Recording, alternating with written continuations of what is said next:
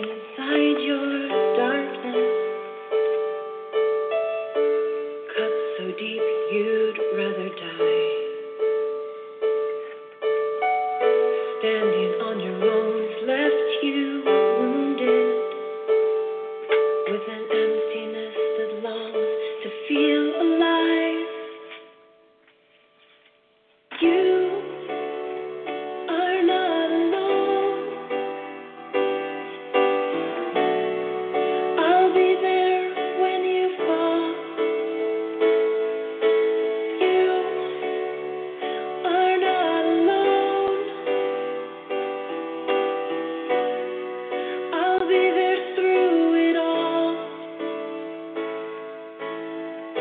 And I will reach out my hand to let you know, for this battle you are worth it all.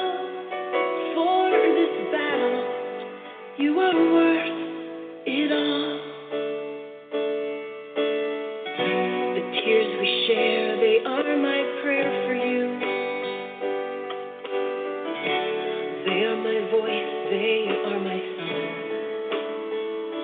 The words of hope I sing, they come from trials I've been through.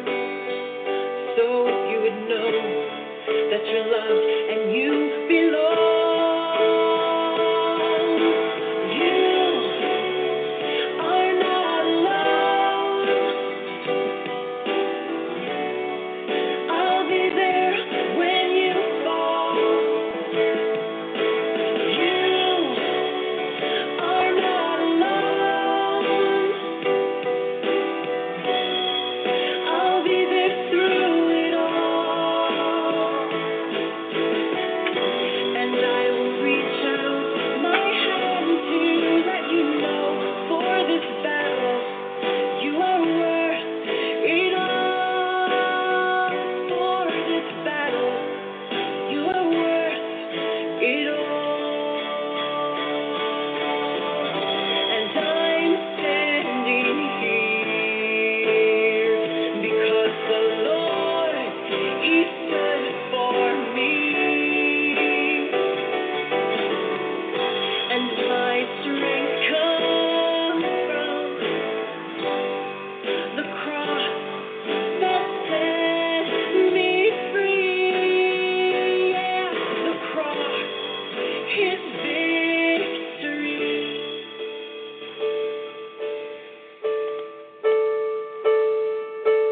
We are not alone. He'll be there when we fall. We are not alone. He'll be there through it all. And we're not alone. He'll be there when we fall. And we're not alone. He'll be there through it all. He will reach out His hand to let us know, for this battle we are worth it all. For this battle we are worth it all.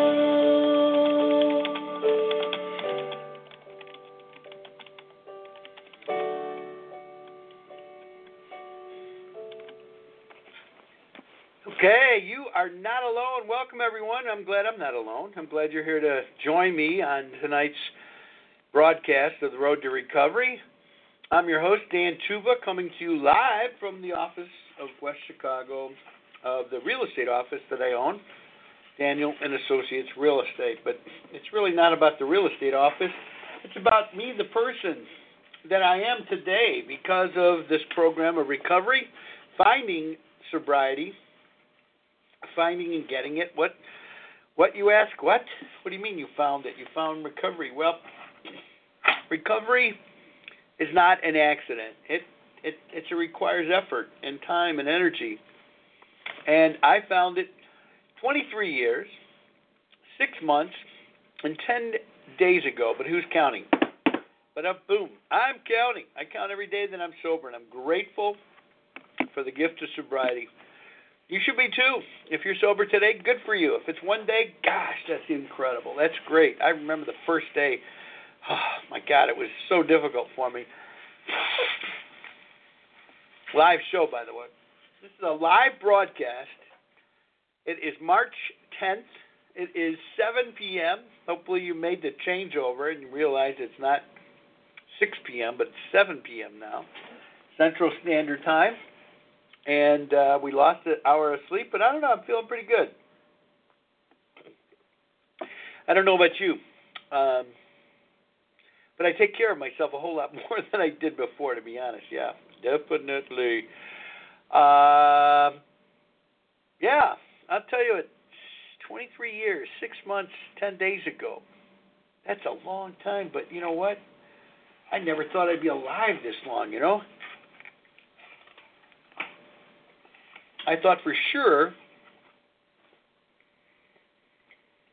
that my crimes against humanity would catch up with me.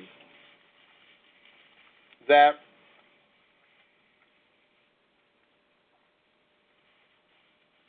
the higher power I choose to call Jesus Christ today, I thought he was through with me. I thought he was done and fed up. I thought he gave up on me, actually. I thought he gave up on me a long time ago before that. But I'll tell you what, thanks to this program of recovery that I work, and part of it involves Alcoholics Anonymous, but this show is not endorsed by Alcoholics Anonymous in any way, shape, or form because they believe in anonymity. And I got to tell you something, folks, I'm not looking for celebrity, but I am looking to let you know that real people need help.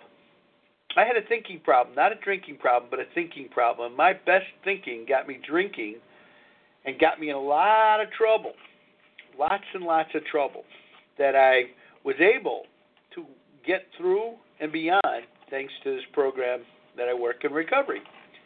And today, I'm looking forward to my wedding. Oh my gosh, wedding. You don't know the rest of my story. I don't know if I told you. I was married 3 times by the time I sobered up. 3 times. And failed 3 times. I think I failed in the selection process, failed in the delivery process, failed in a lot of things. Failed myself, my spouses, my kids. I have 3 children, raised by 2 other men. Kudos to them. Thank you for doing a great job. I'm fortunate in that way. My daughters talk to me. My son, well, not so much, but that's part of the party tax that I have to attribute to the fact that I would choose drinking and social networking over being a father. Not good. But nobody is born a parent. I don't believe that. I do believe that traits are learned and shared and picked up, and I just didn't have a good person to follow. Not at all. I had 2 DUIs, 2 driving under the influence of alcohol, one in 1991, one in 1993. Nothing I am proud of, not at all. I was quite embarrassed at the time, and, you know, I took a lot of grief from people, you know, but so be it. That's where it was. It's amazing how tolerant we become of our own shortcomings. Very interesting. Let me finish the introduction and let you know, folks, that we are going to be on the air the best we can between now and 9 p.m. Central Standard Time. It's a live show. You can call in if you'd like to be a guest, share an idea, a thought. Area code 323-580-5755. If you'd like to, air a comment, have a question, share a story. I think I'm going to read some stories today. I went through this big box of stuff that I had yesterday for the show. And I do remember my mother saying, "Don't talk with my mouth full." But I got to admit, I'm starved. I worked all day today, most of the day, and I'm grateful. People want my services. I'm a real estate broker. So that way it was a good day. No complaints here. So I'm going to try to sneak in a snack here in between conversations. But if you want to call, I could listen to you talk, and I could snack a little bit better. And in a way, you'd be helping me out. How about that? So you want to help Dan out, call me, 323-580-5755. What is this program all about?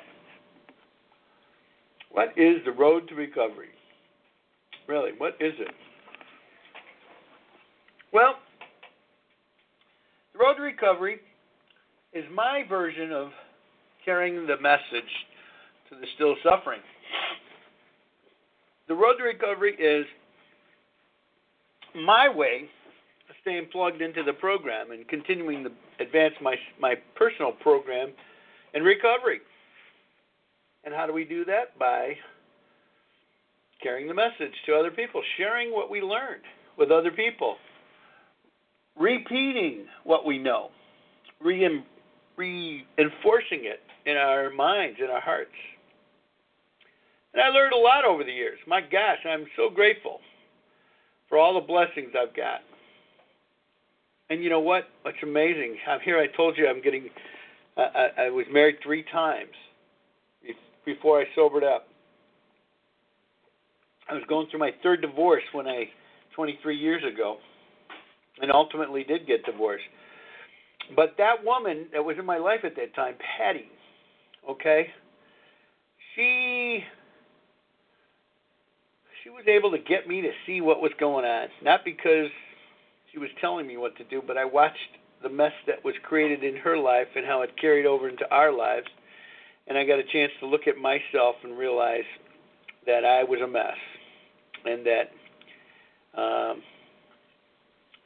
I was a mess, that I needed help, and that I really could no longer blame anybody or anything else for my problems and issues that were taking place in my life, that maybe if I accepted responsibility, maybe things would be different. I wanted to kill myself. I wanted to die. I did not want to face the wreckage of my past. It was horrible. I was running fast as I could away from it while creating more crap and throwing it in my past. The program of recovery got me to slow down, stop, take inventory, not just the bad, but the good too. It got me working in the right direction to the point where, well, here I am today, 23 years, 6 months, 10 days later, pump, counting me, but to the point now where things are continued to get better. I am getting married in May. My 4th marriage, yes. It's not something that most people want to be, promoting and going, guess what? But you know what? I know that this time is the right time. I met a wonderful woman. Oh, my gosh. And I was prepared for her. I'd be lying if I said that the other people that I married weren't good people. I'd be lying. Because they're all alive and they're all involved with somebody and they're happy, married to other people. We just weren't a good match. And at that time in my life, I knew only one speed in my life, and that was full out, go forward. And take no prisoners. Take no prisoners. And I didn't. I created a lot of mess, a lot of problems. And I wanted to die. I knew I had to face it at some point. I just did not want to face it. But I will say that son of mine that doesn't really talk to me was the main reason, and I'm grateful to him that I didn't kill myself. I didn't think that he deserved growing up knowing that his dad was, killed himself because, I was a loser at that time, and I was. I was losing everything. I was a loser. I lost work and money and friends and respect personally from other people. Lots. I was a real loser. Today is different. Today I've regained and recaptured most of what I lost, even have more than I ever thought I had before, and grateful.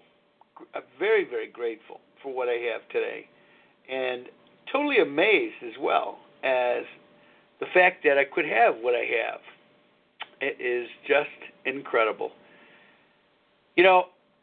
Friday night, I was out bowling. I got asked to be a sub on a team. I suck. I'm a bad bowler. I don't have a bowling ball that fits, and then trying to use a house ball, and let's face it, I'm not a bowler. Okay, don't claim to be one, don't want to be one, but I'll help out the cause. My friend, they had a teammate that couldn't make it, so I did it. And in the course of that night, I met a young lady,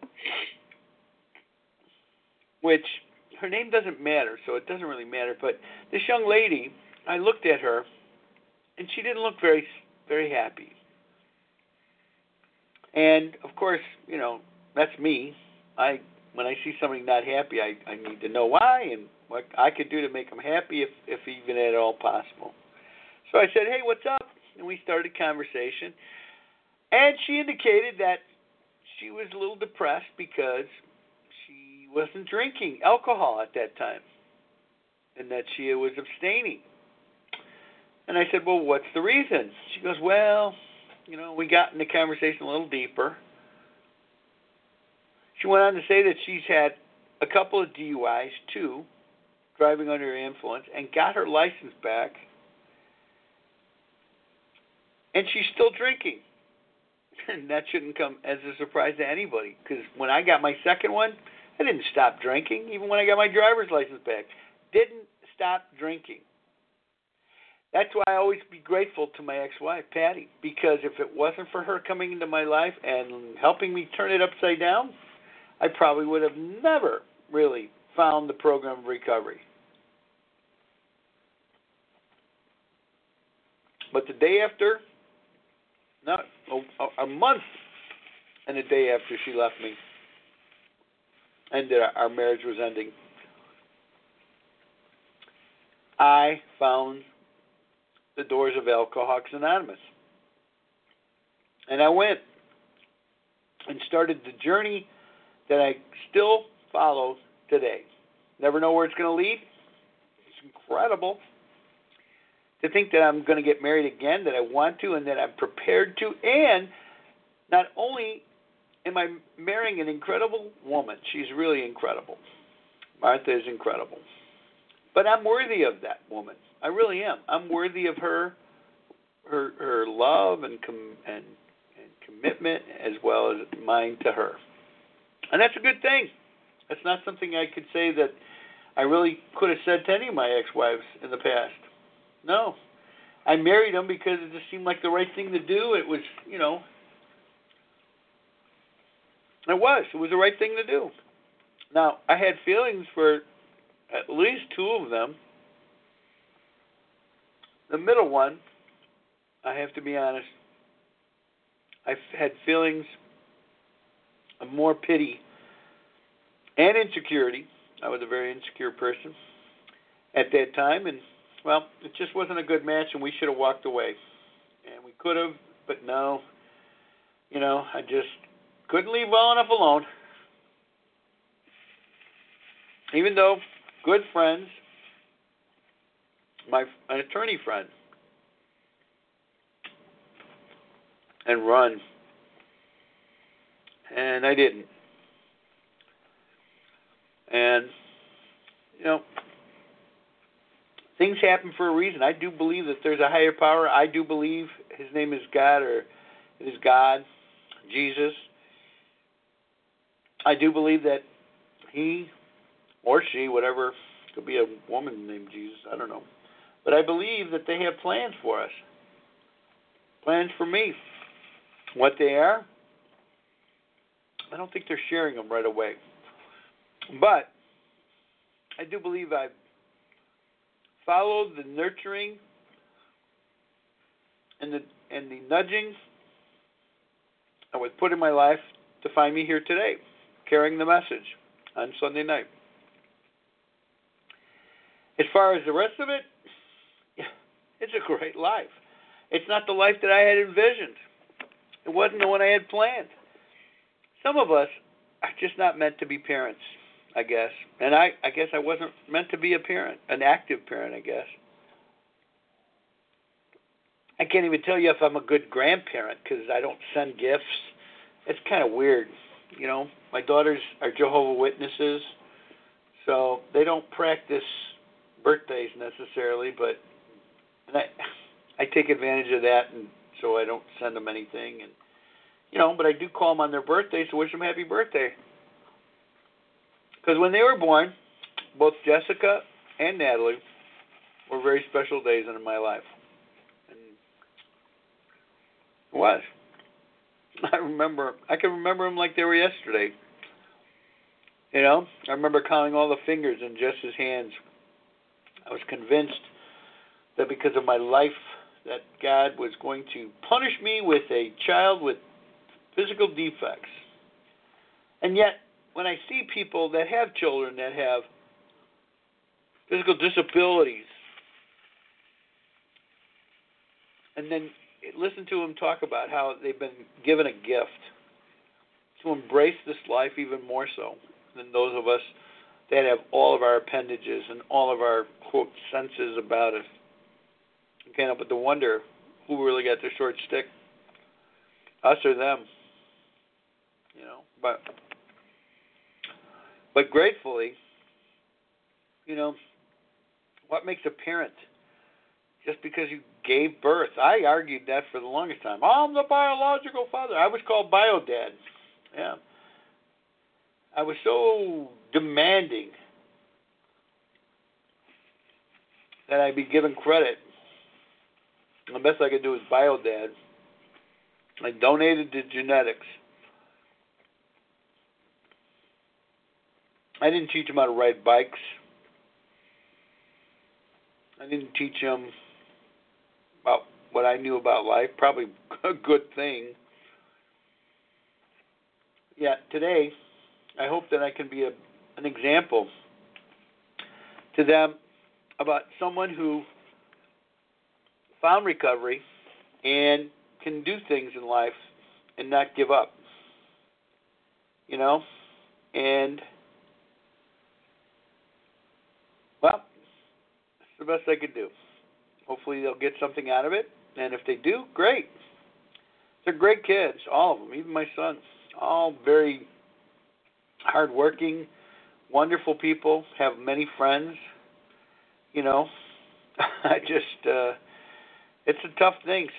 I use that explanation a lot to people that seem like they're struggling with their kids, and explain under no circumstance or terms would they want someone else raising their kids. I certainly did not want that. I certainly found it very, very difficult to accept. It's like pressing your nose against a glass outside of a restaurant, and you see the meal and the plate served, and it's filled with wonderful food, and you're outside starving, and you can't get in.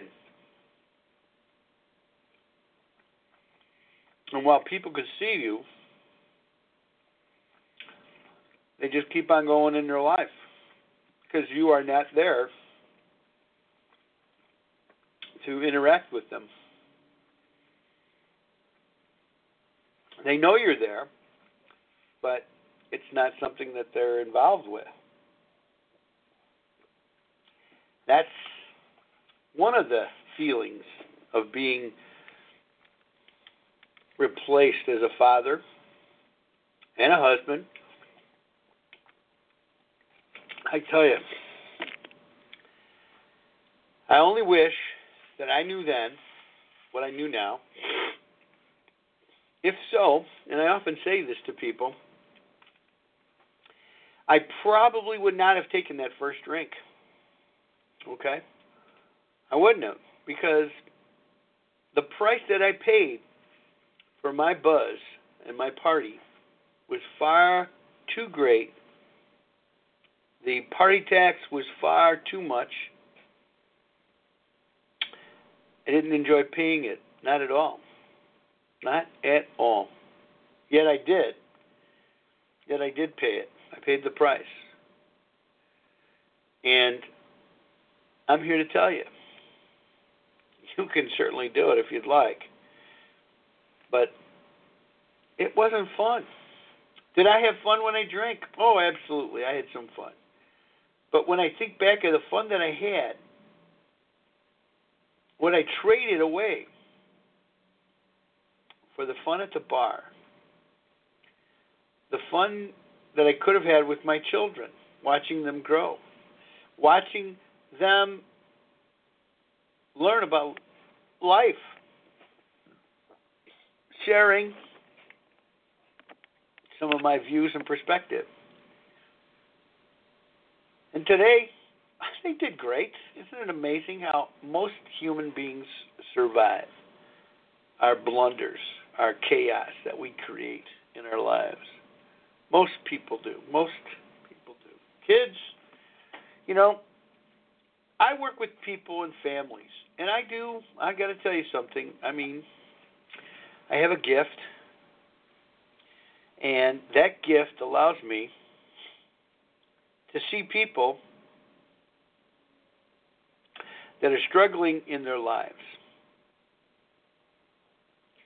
And while I can't tell them what to do, I can relate to where they're coming from, and I will share my story of what it was like for me. And what I did to change the course of my life to something much more healthier for me. Was it easy? Of course not. It was not easy because I was stubborn. Absolutely stubborn. Challenging, difficult. Oh, absolutely. But regardless of how much I put up a fight, I knew that doing what I was doing, working the program of recovery, that it was the right thing for me to do, and that I needed to continue to do it. Okay? And you know what?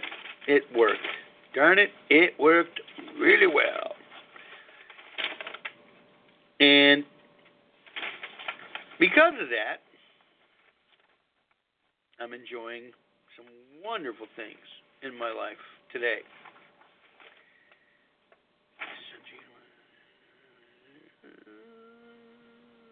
Okay. So, for those of you that never found the joy of recovery, I got to tell you something. It's there. It's right in front of us. Right in front of us. The problem is, are we willing to open our eyes and accept it? Are we willing to realize that we're a big part of the problem that are happening in our lives? Absolutely. Now, I've got newspaper clippings that I wanted to read. And I had one that I wanted to read. The newest one was about how parents can talk to their kids about marijuana. They just announced today, or they repeated today, that Illinois is going to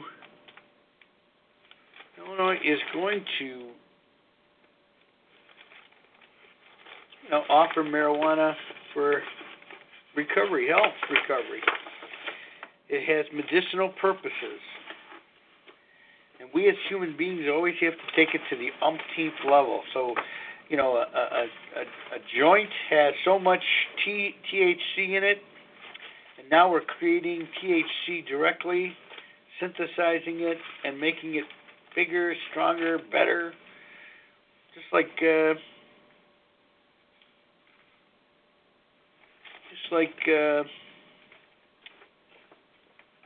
opiates, opiates. And then you find out that, people that are doing opiates think that they're getting one thing and they're getting something more than they were even bargained for. Ow! Was a yowza. That was a yowza. Well, I don't know. I don't know what's up. All right. Man, I tell you, it's amazing. You could pick up any newspaper, really, almost any newspaper, and find articles about drugs, alcohol, recovery. Here it is. I found the one I wanted to. It's a recent one. Knowledge can fight the impact of marijuana on teens. This is in the newspaper, Glen Ellen newspaper I saw, Friday, March 8th. Okay, the DuPage County Health Department recently released a report that sounds the alarm regarding the impact of marijuana on young people.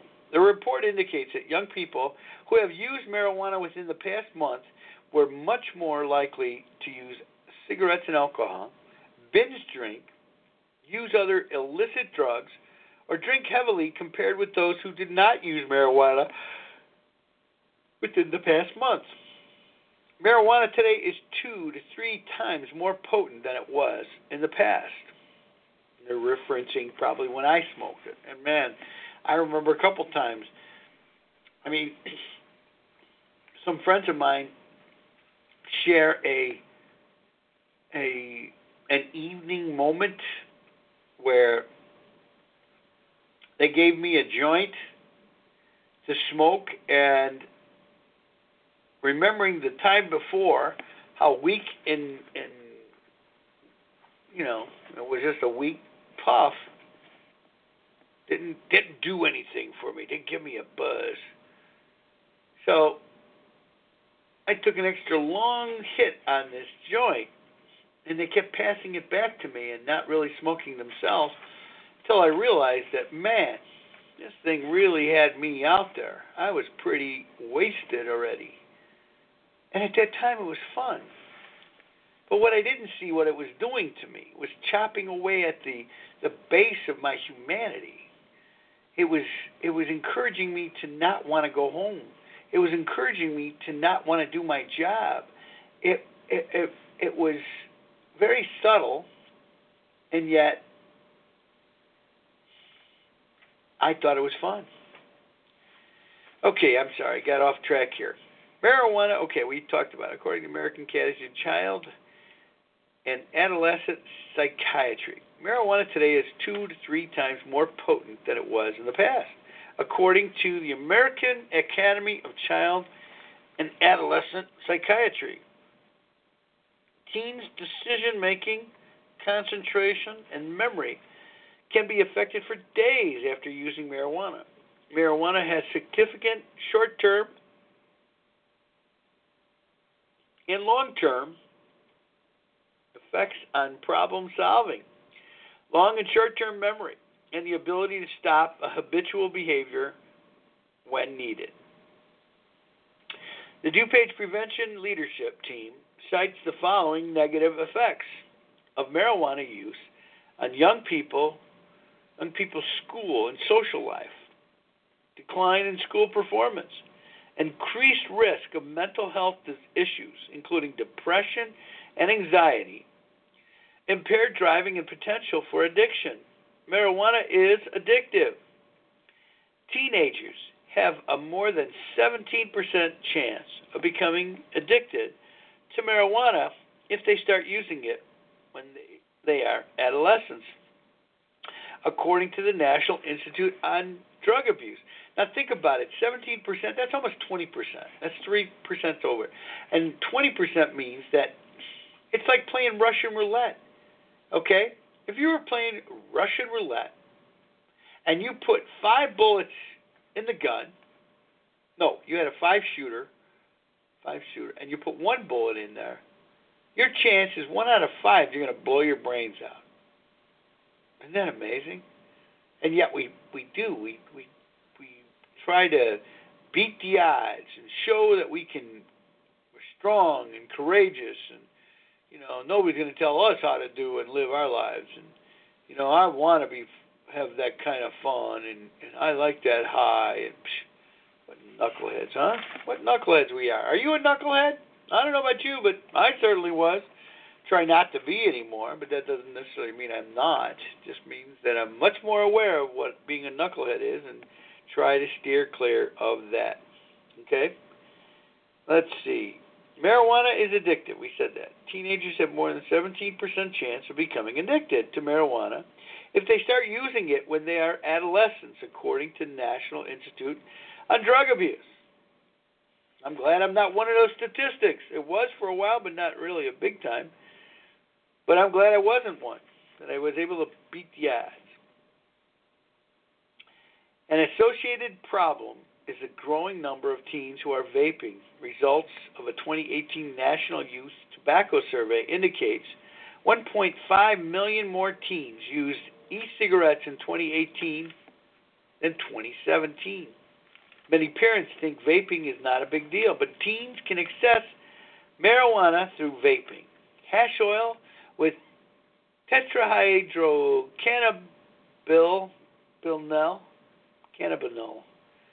THC, can be consumed through vaping devices, including e-cigarettes. There is no residue and no odor. So unlike years ago when there was a distinctive odor of marijuana being smoked, with vaping, it is difficult for parents to know what's in the liquid that young people are vaping. When the liquid gets heated in vapes, about 40 chemicals get released, according to Matthew Quinn from Rosencrantz. These chemicals include acetone, benzene, pest and gas, formaldehyde, cadmium, car batteries, lead,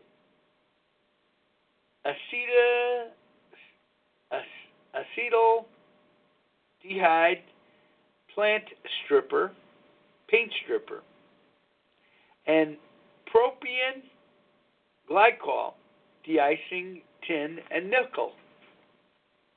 The first 4 of these chemicals also are in cigarettes. And ironically, many young people say they don't smoke cigarettes because of the dangers of chemicals in cigarettes, yet they admit to trying vaping.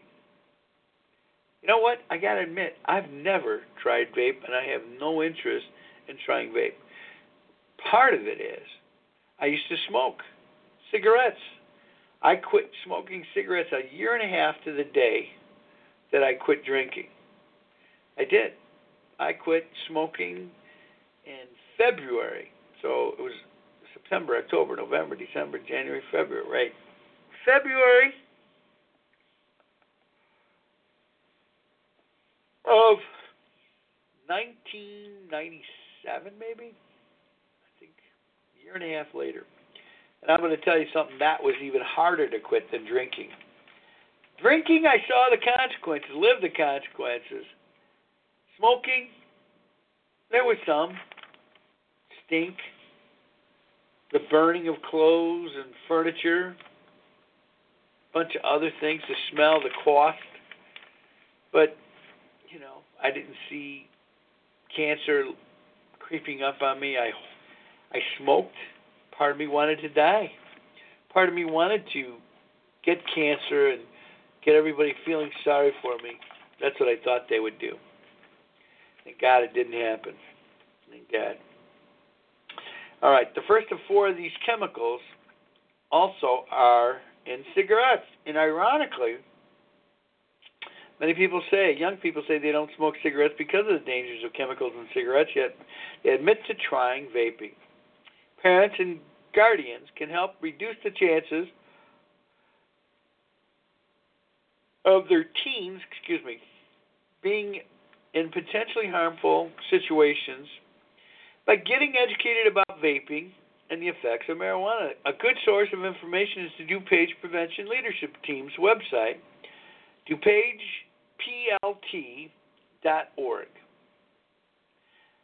We'll have to look it up. Let's see. Let's get a Google page here. Okay, so let's find DuPage. Should we go right to the website? Let's see. Yeah, maybe we should. Let's just do that. All right, let's all go to the website. Let's all go to the website. DuPage. Sounds like DuPage BLT. Is it?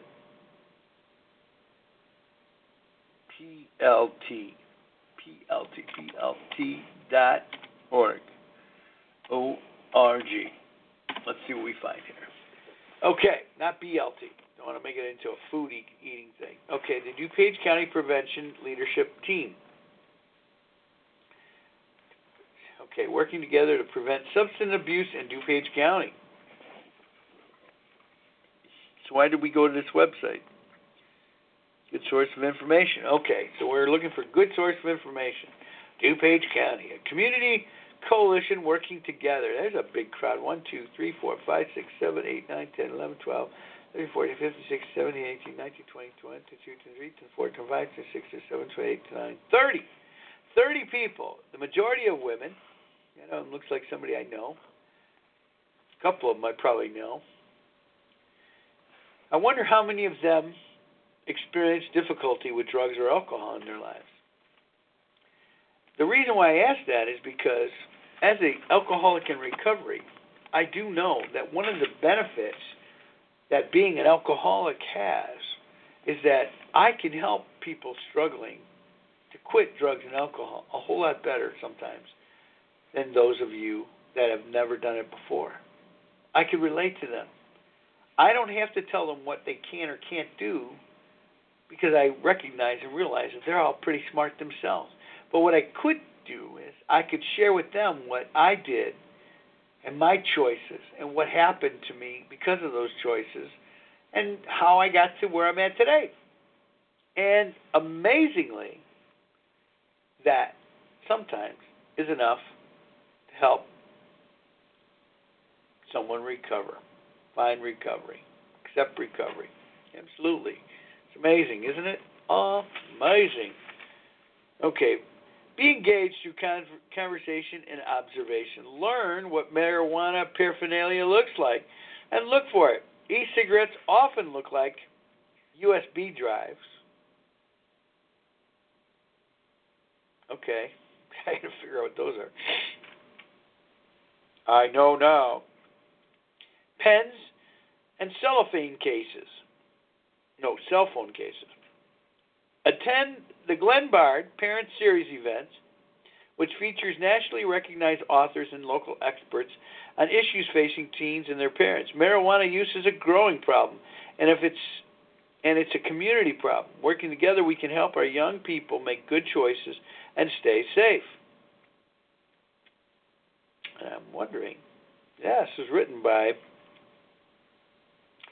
David Larson, Superintendent of Glenbard Township High School District 87.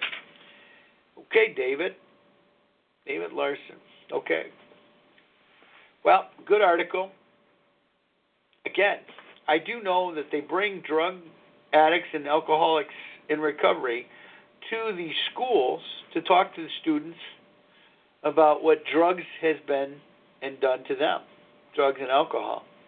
I personally had attended several times to the point where I actually broke down in tears and cried in front of these kids, which, again, very, very helpful, very powerful for me, okay? That's one of the reasons why I enjoy doing it, because I derived a lot of benefits out of that. Gotta like that. Gotta like it. Absolutely. I do like it, actually. And, okay. So, I promised to read some more. I wanted to read a letter. I tell you, I talked about this letter a few times, and I saw it yesterday. I found this letter. It was written by a friend who disappeared on us. And what I mean by that is this friend was attending programs at the, at the AA building, club, whatever. And I just didn't see her around anymore, and I didn't really give her a lot of thought. We weren't real close, but she was a friend. And one day, what is this? Guys, I got so much material here, it's just unbelievable. And I try to constantly send myself material so I have something to read to you guys. I know you enjoy me reading. Yes, Dan, please read to us. Tell us a story. I'm going to tell you a story. There's some fun stuff.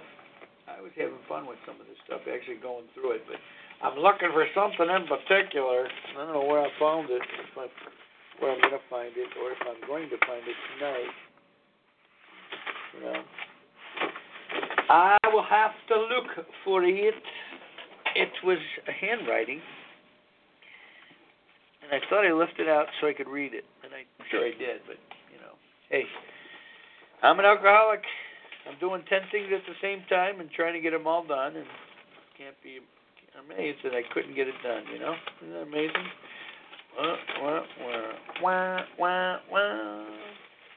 Okay, not finding it here. Not finding it there. Not finding it anywhere. Okay. All right, stop. Yeah, I'm reading this article. Crime. One day, Minnesota man charged 1 day ago with driving while intoxicated for the 28th time. How's this guy even on the road? How does this guy even get access to keys? That, is obviously this person. Now, again, I do believe that alcoholism is a disease. Don't get me wrong. I do believe it is. But it's a thinking disease, and we have a chance to beat this. But we got to make good choices. Okay? If we make a bad choice, the worst one we can make is the one that we think we could drink. Not at all. Can't drink. Not at all. I was looking for a letter here, by the way. Okay? And I tell you, there's just so much great stuff in recovery. God, I just love it. I love it. Actually, I love to be part of it. It is good.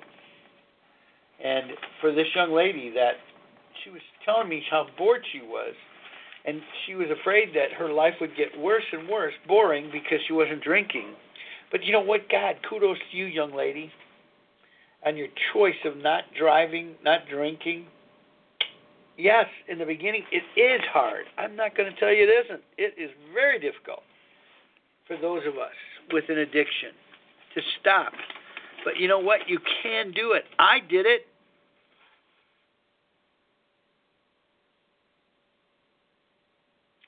Yep, I did it. And if I could do it, listen, anybody else can do it, because I'm the guy that can't do jack, baby. Let's see here. I do want to read some of these articles, though. There's some really good articles. I don't know where I put them. I wanted to see the letters, the handwritten letters. Let's see. Is this one of them?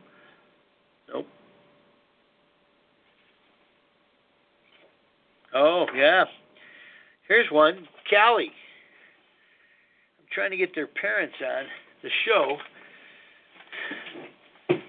because this young lady, her life was snuffed out. How? By being hit by a car that pulled out in front of her. Yep. And the guy was on drugs. And he pulled in front of her and she died at the prime of her life, age 21. Beautiful, beautiful girl. Yep, we're going to continue to try to get her mother to come on the air to talk about that. You know, and sometimes it helps to have the real life people come out and make you, touch you and say, hey, we're real people. You know, we're real people. What does this article say? Something about stifled grief. How the West has it wrong.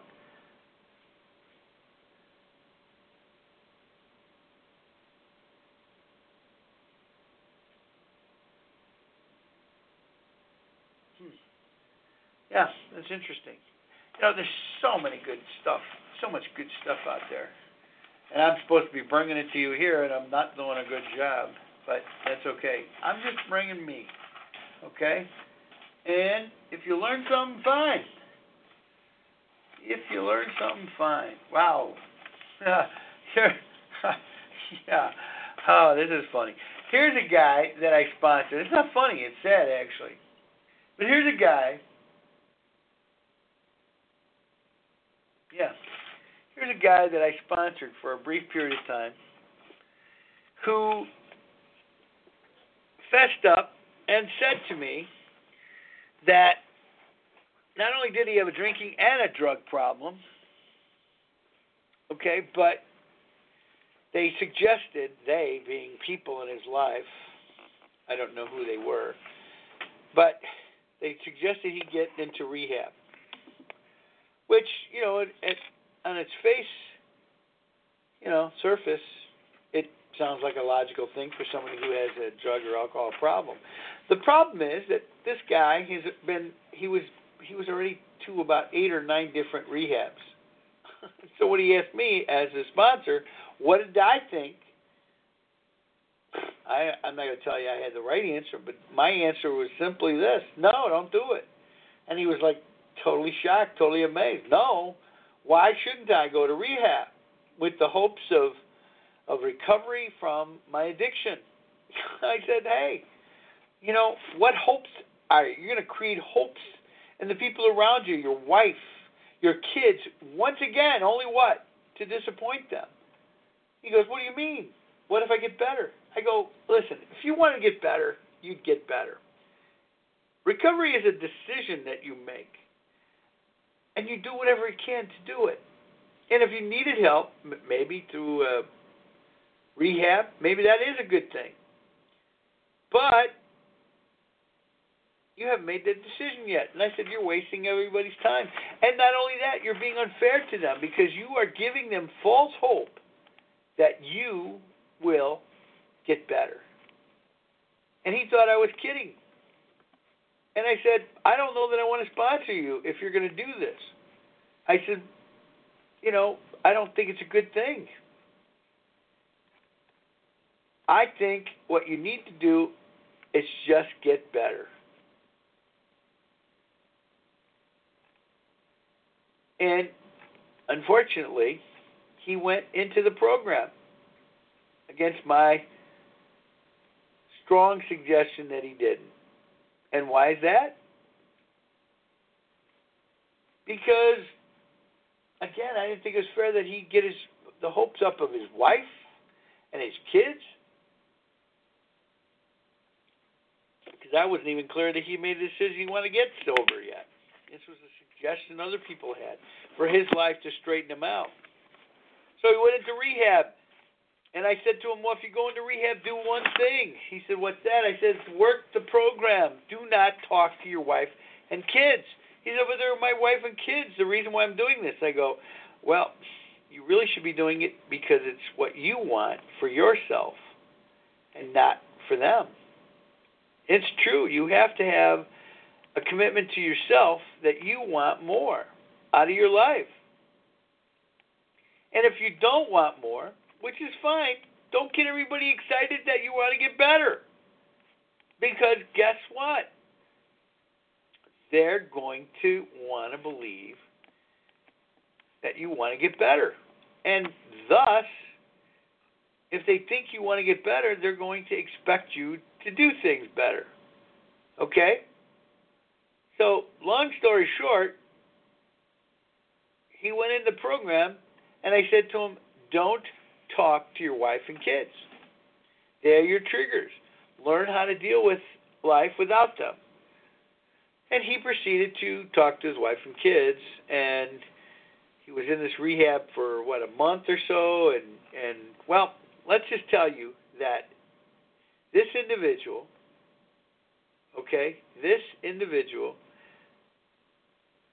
is back to drinking and drugging. His wife left him, took the kids. Kids have no interest in talking to him. And he doesn't understand why. And I said to him, listen, would you like some help with your recovery? I'll be glad to help somebody who wants help. And he said, sure. And I said, well, then call me every day. And he said, sure. And then I left his house. And to this day, which is about 2 months later, I haven't heard from him. So I guess you can talk the talk, but if you ain't willing to walk the walk, might as well forget it. This is what he had set up when he was in rehab. This is what rehab did for him. You are to complete 90 meetings in 90 days, no exceptions. There will be a calendar printout that you will bring to each meeting. The printout will require the meeting location and a signature from someone at that meeting, no exceptions.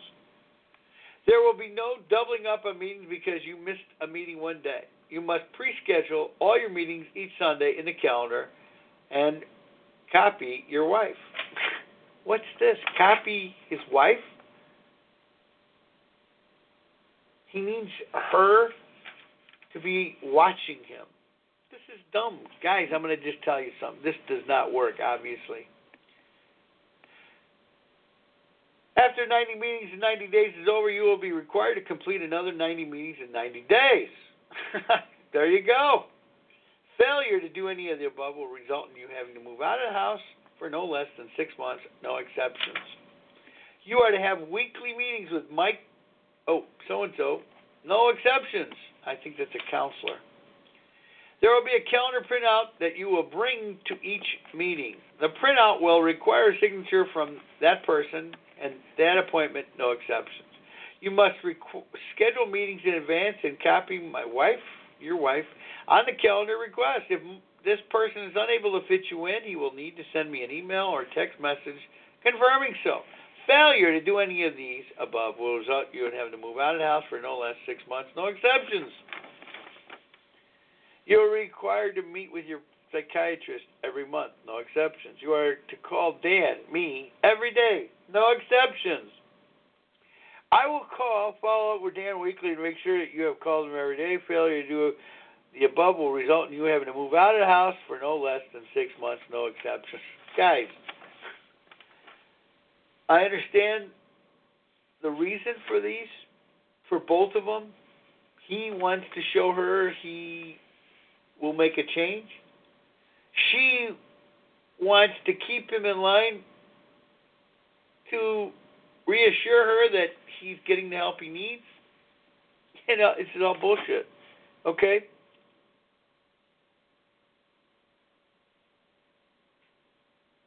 No drinking caffeine besides tea.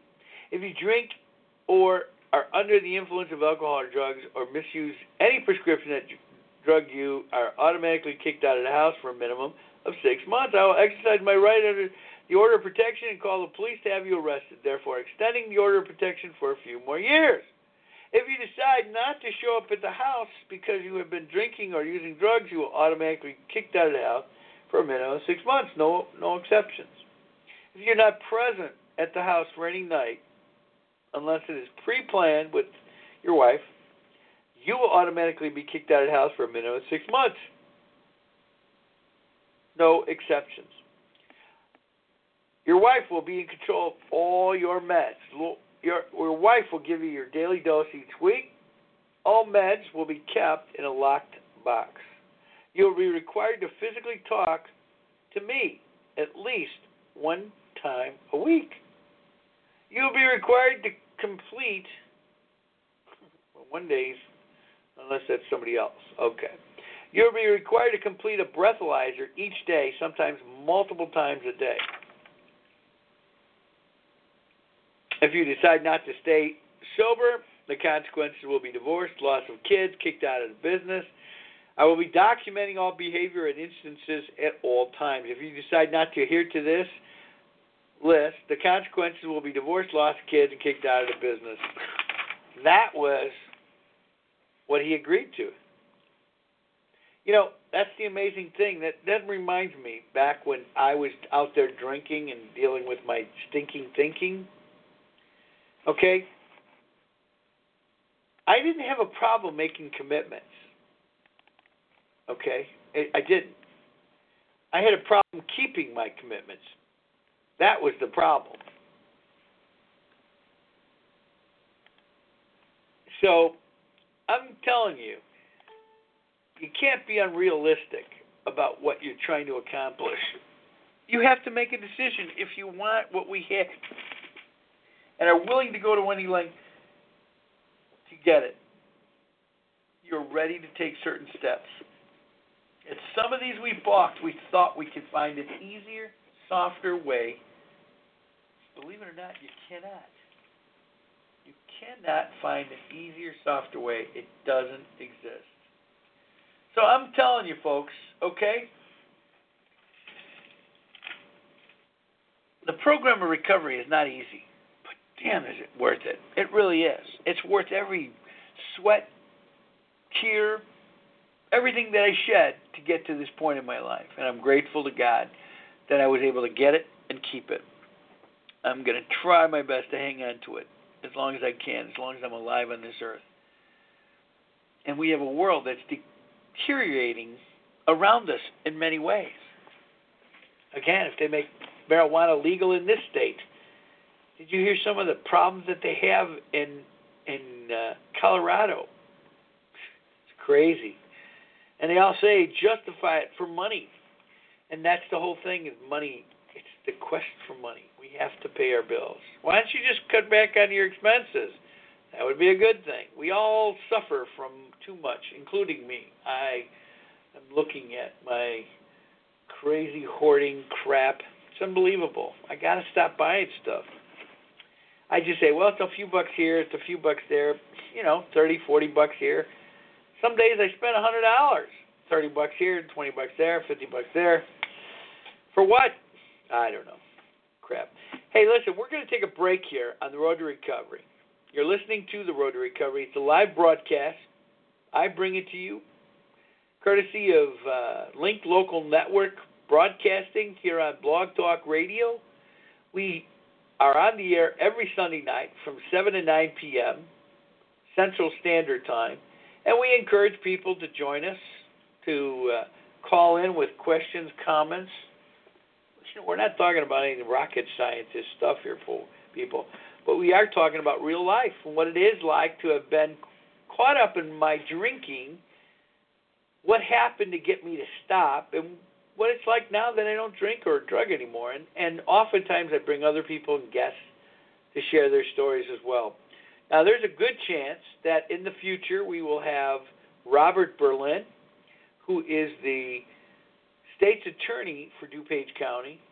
He's offered to speak at a couple of venues, and I asked his assistant if he would be willing to come on the air here, and she thought he might, as well as a circuit court judge. So, hey, we might have some special conversations with these people, because there's things that I'd like to ask them directly. I might even practice my questions in advance.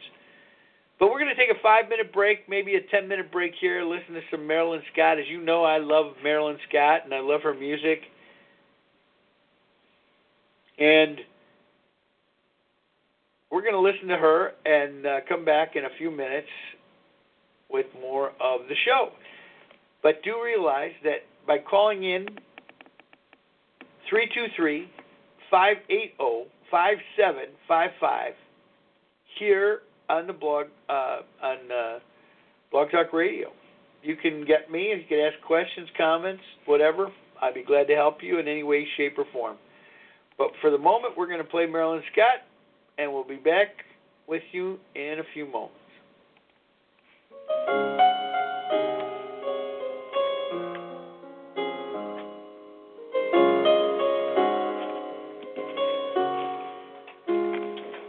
If today were the last of all days, would it change how you feel who you are?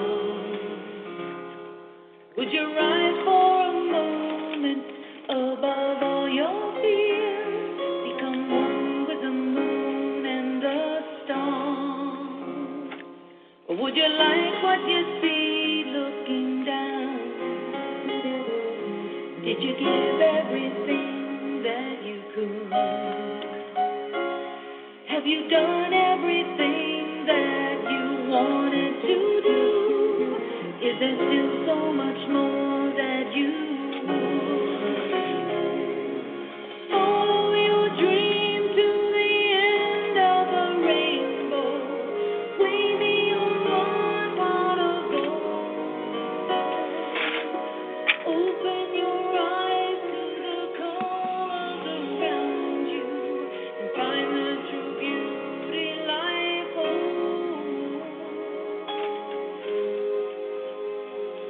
Would you live for the moment like when you were young and time didn't travel so fast? Be free in the present, enjoying the now, not tied to a future or past. Follow your dream to the end of the rainbow, way beyond one pot of gold. Open your eyes to the colors around you and find the true beauty life holds.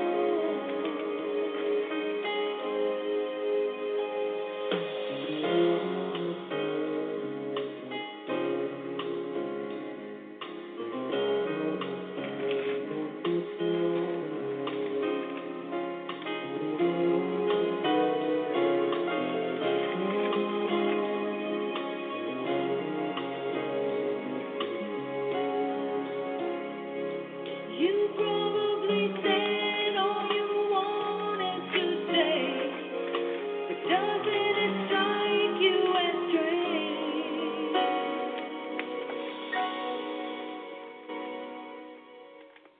that we'd only begin to start living our lives if today were the last of all days?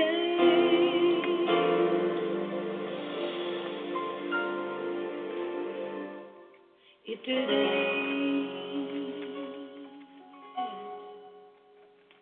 were the last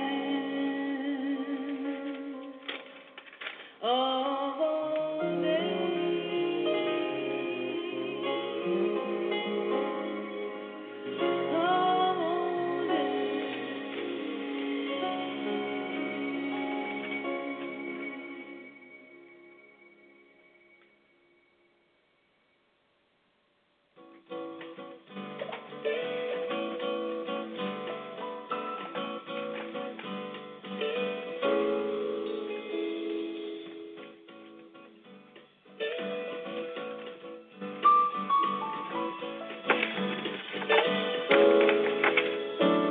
Simon says that now your mind desires a vacation, free to join in fun and plenty of recreation. There are ways you would take it at, please have a good time station. Yeah. 'Cause what is it gonna stay till all Father Time decides to change? Simon says that your mind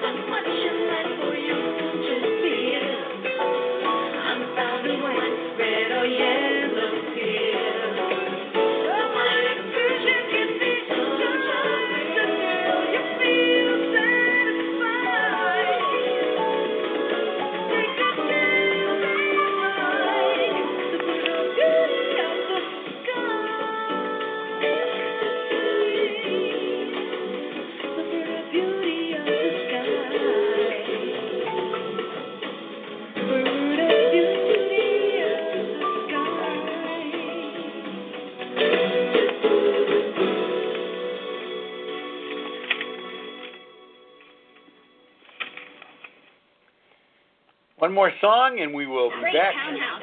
You got to see the neighborhood. We've got a dive bar, sushi bar.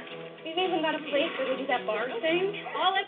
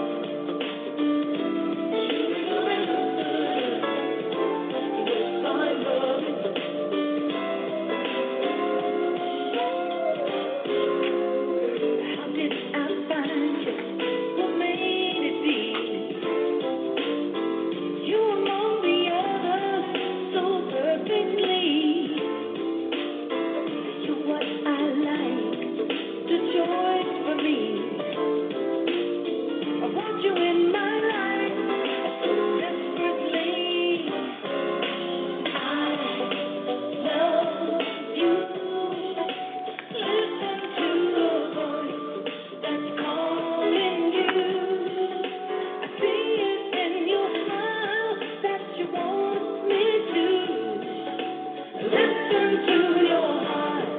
I'm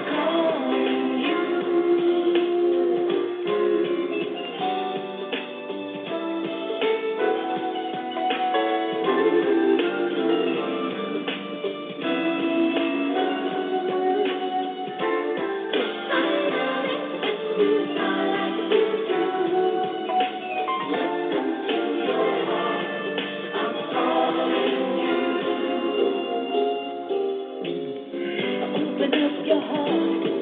Come on, let me see. I bet you this love is what you need. Now give in to the call, it's destiny. Let yourself fall in love with me. I love you. Listen to the voice that's calling you. I see it in your smile that you want me to. Listen to your heart. I'm calling you. This night we can explore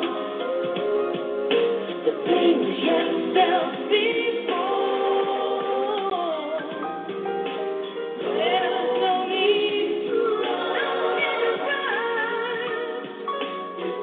This beautiful time is waiting for us tonight.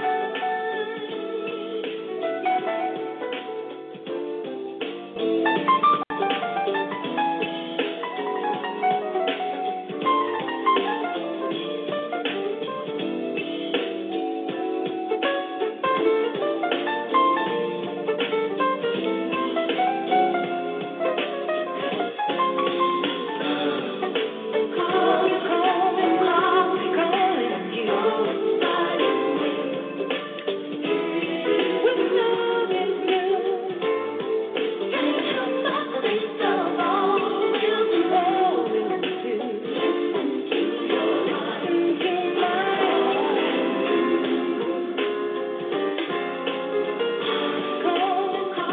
calling you.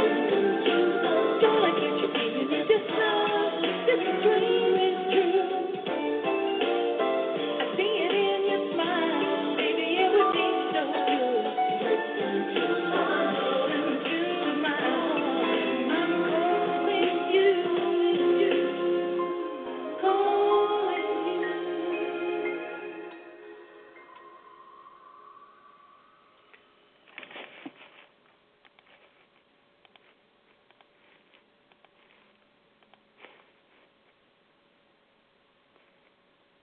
One more. Every morning, I take 1 scoop of Organifi green juice, mix it up in a glass of water.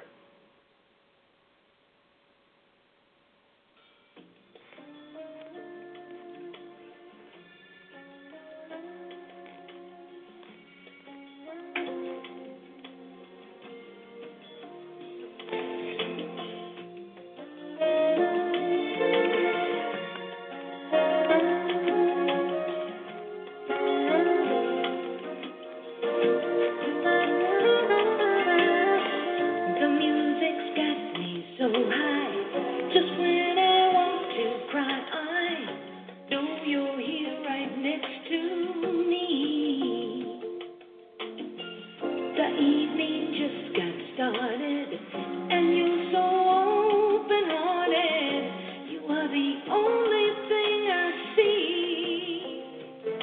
And if we dance to this embrace, and if the moonlight does this place, what will you feel like when shadows turn to light? What will you do? Close enough for love, just what they speak of. Are we close enough for love? Close enough for love. What I'm dreaming of. Are we close enough for love? I smell the scent you're wearing, and now we both are staring into each other's eyes so deep. Your hands make me surrender. You flow just like a river into the very heart of me. And if we dance to this embrace, and if the moonlight does this place,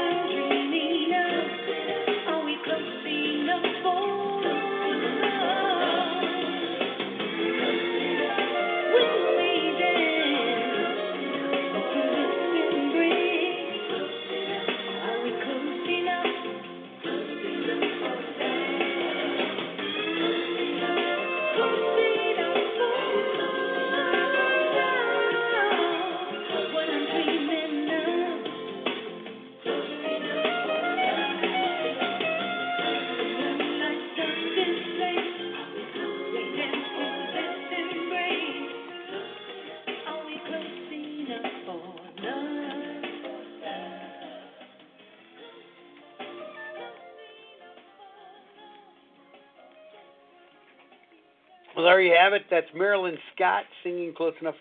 I love Marilyn Scott. You all know, if you're listening to the show on any regular basis, you know I'm in love with Marilyn Scott. Not to the point where I'd marry her or anything, but I just love her music. And, yeah, she's a great singer. I just picked her up and just, I would love to sit there and watch this woman sing. Okay, you're back to the Road to Recovery. I'm your host, Dan Czuba. I am a recovering alcoholic. 23 years, 6 months, 10 days. Who is counting? I am counting. I count every day I'm sober, and I'm grateful. In fact, I'll ring a bell. Well, that's not a really good count. We used to do that for the fish, actually, I think. Get the fish to eat. Okay. This is a live broadcast. I have some things to read, so I'll probably read till the end of 9 o'clock. And the lovely Miss Martha is in San Francisco. If you're listening, honey, I hope you're having a fun time with the choir from the Congregational Church in Glen Ellen. And she sings with them, and they are invited places to sing because they're really good. And while I miss her, I'm hoping she's having a lot of fun. Okay, I hate to admit, but I'm having fun working. I like to work. Okay, I'm not a real big relaxing kind of guy. I mean, I can get out there and do it, but I just enjoy working. Okay, now I'm going to read to you a letter. I'm going to read you a personal letter, okay? And why I'm going to read this to you is a letter that was written by a friend of Bill W's, that means a fellow member of Alcoholics Anonymous, who ended up back in prison, and maybe the letters will explain why. How's that? She's in the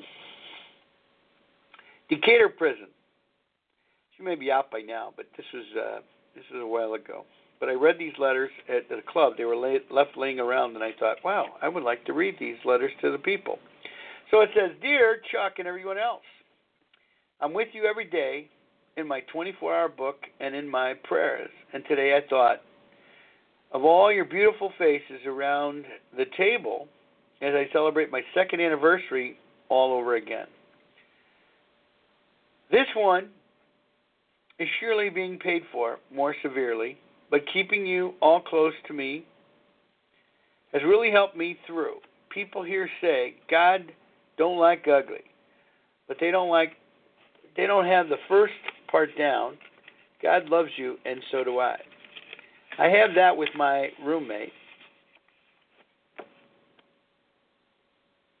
and that's her name.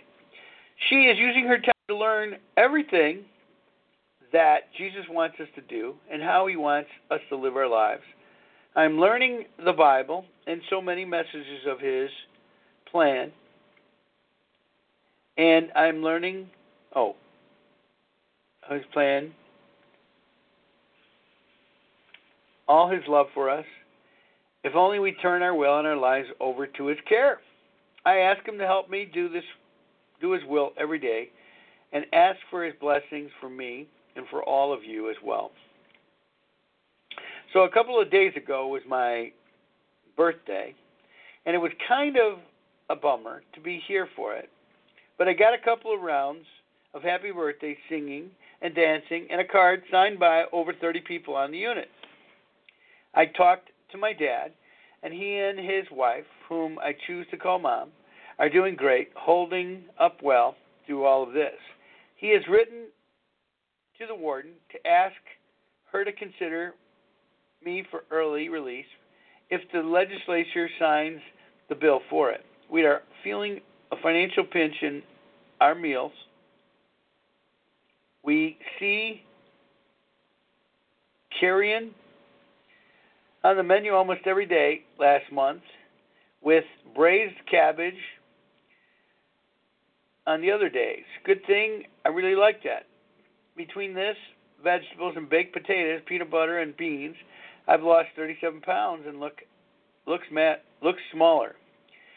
My arthritis is still bothersome, but I walk at least a mile every day and am part of a workout group 3 times a week.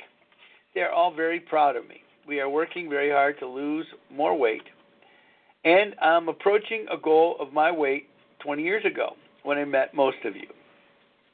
I wanted to tell you that I told my roommate about you working for whatever until long after you should have retired. Not working on computer or texting, but still the top dog because you were working for God. She loved that and said, I'm lucky to have a friend like you. Don't I know it? I told her we just need to trust God and expect miracles. And when people ask, when are we going home? We both say when God says it's time for me to go. We really know it is all in His time, not ours. How much easier to bear it is when I work on acceptance and say the Serenity Prayer.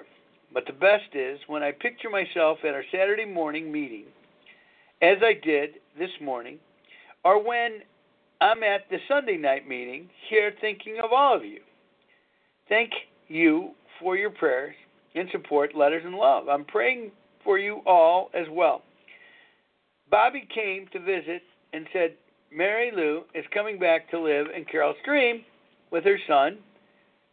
And I've heard from Amy, who sends great pictures of her and so-and-so's home in the mountains, and her and Tom being superheroes in a plane. They're just too cute. All of you have made her life complete with support and love through him and AA. And I'm so grateful for all of you, sending you all my love. Remember these three things. God loves you, so do I, and He don't like ugly. Me know how the house sale is going. Okay, that's number one.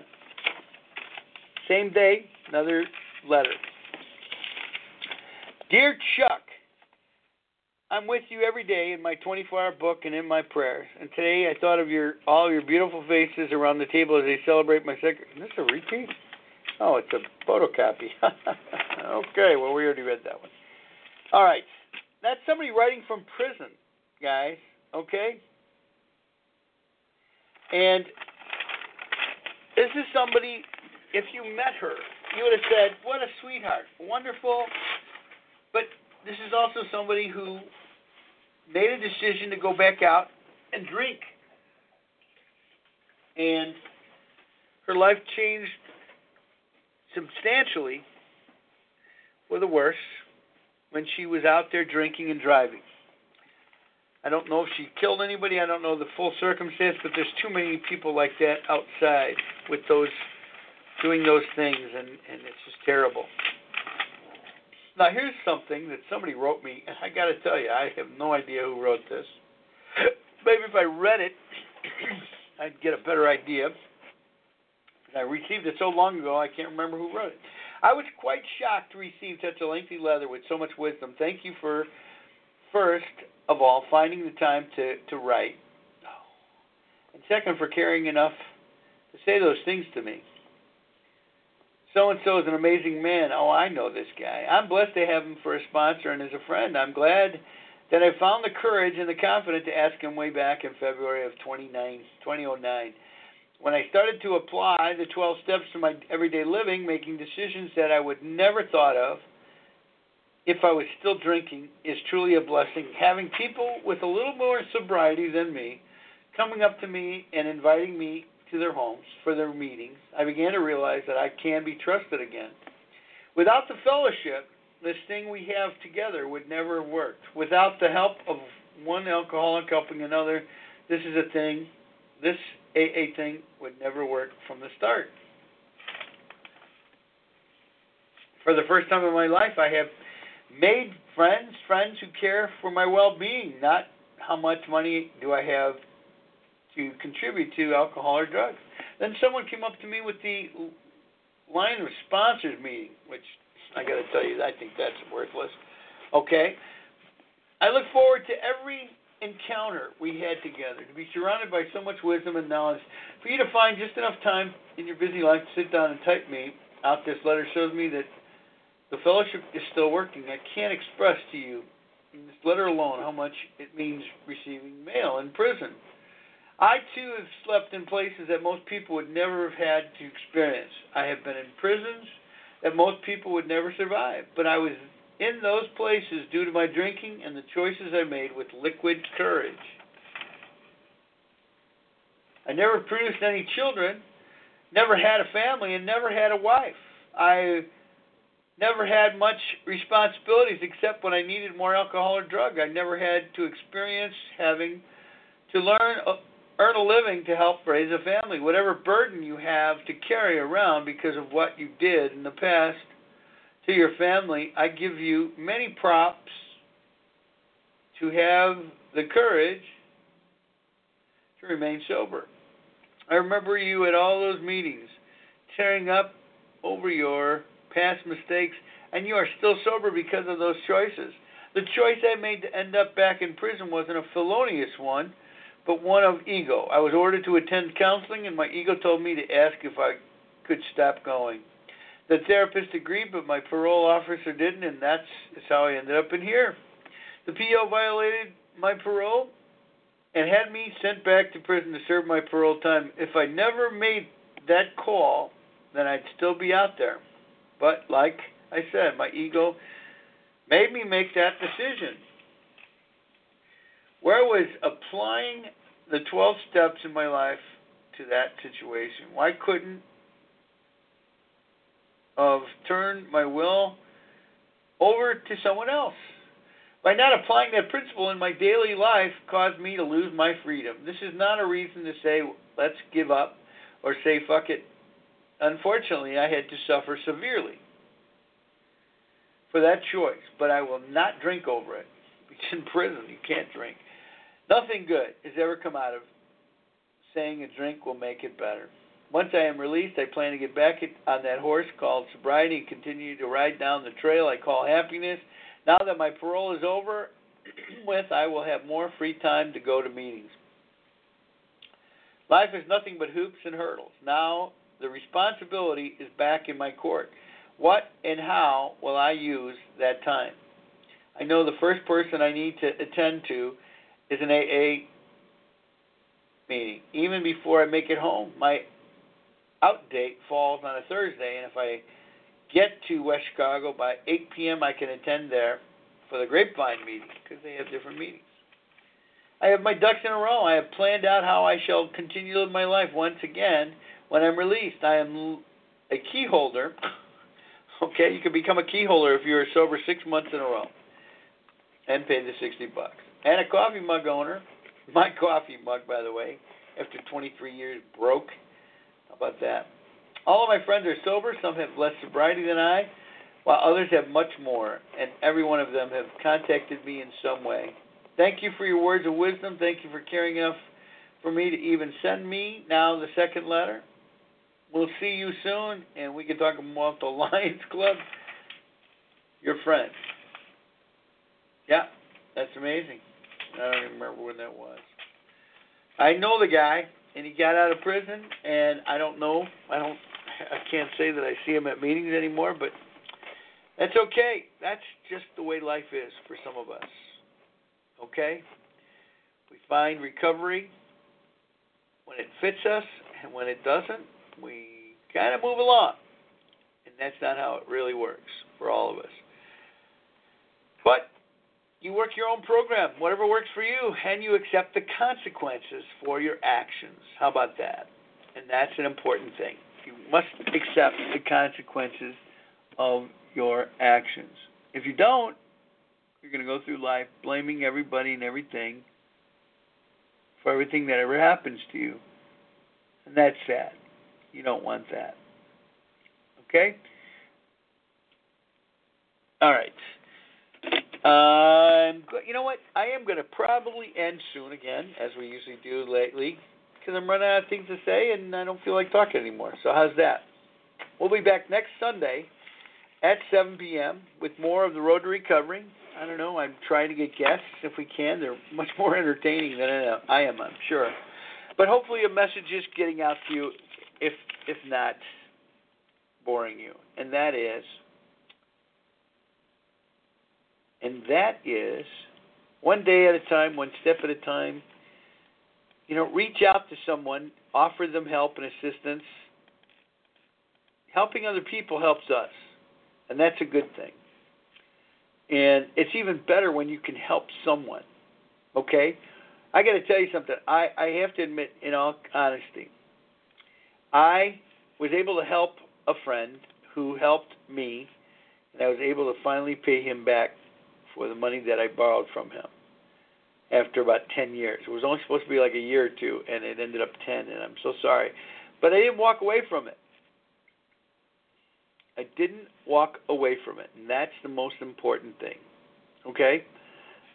Don't walk away from your responsibility. Don't walk away from anything. Face it. Look at it. Look it in the eye. Take it by the hand and get it resolved. And that's a good thing. Okay? And if you know somebody that needs help, assistance, guidance, whatever, give it to them. Give it to them. Helping somebody else will ultimately help you. It really will. And if you got to rethink that drink, you might not want to do it. I am going to suggest, as I always have, is that our tolerance level for alcohol in the bloodstream should be no more, are you ready for this, than like O2. It's 08 now, and I think it should be O2. And in all fairness, the reason why I think it should be O2 is because you cannot tell an alcoholic they can have a drink or two and drive. Alcoholics, the first one is the worst one. The rest is never enough. All right, listen, I hope you have a great week.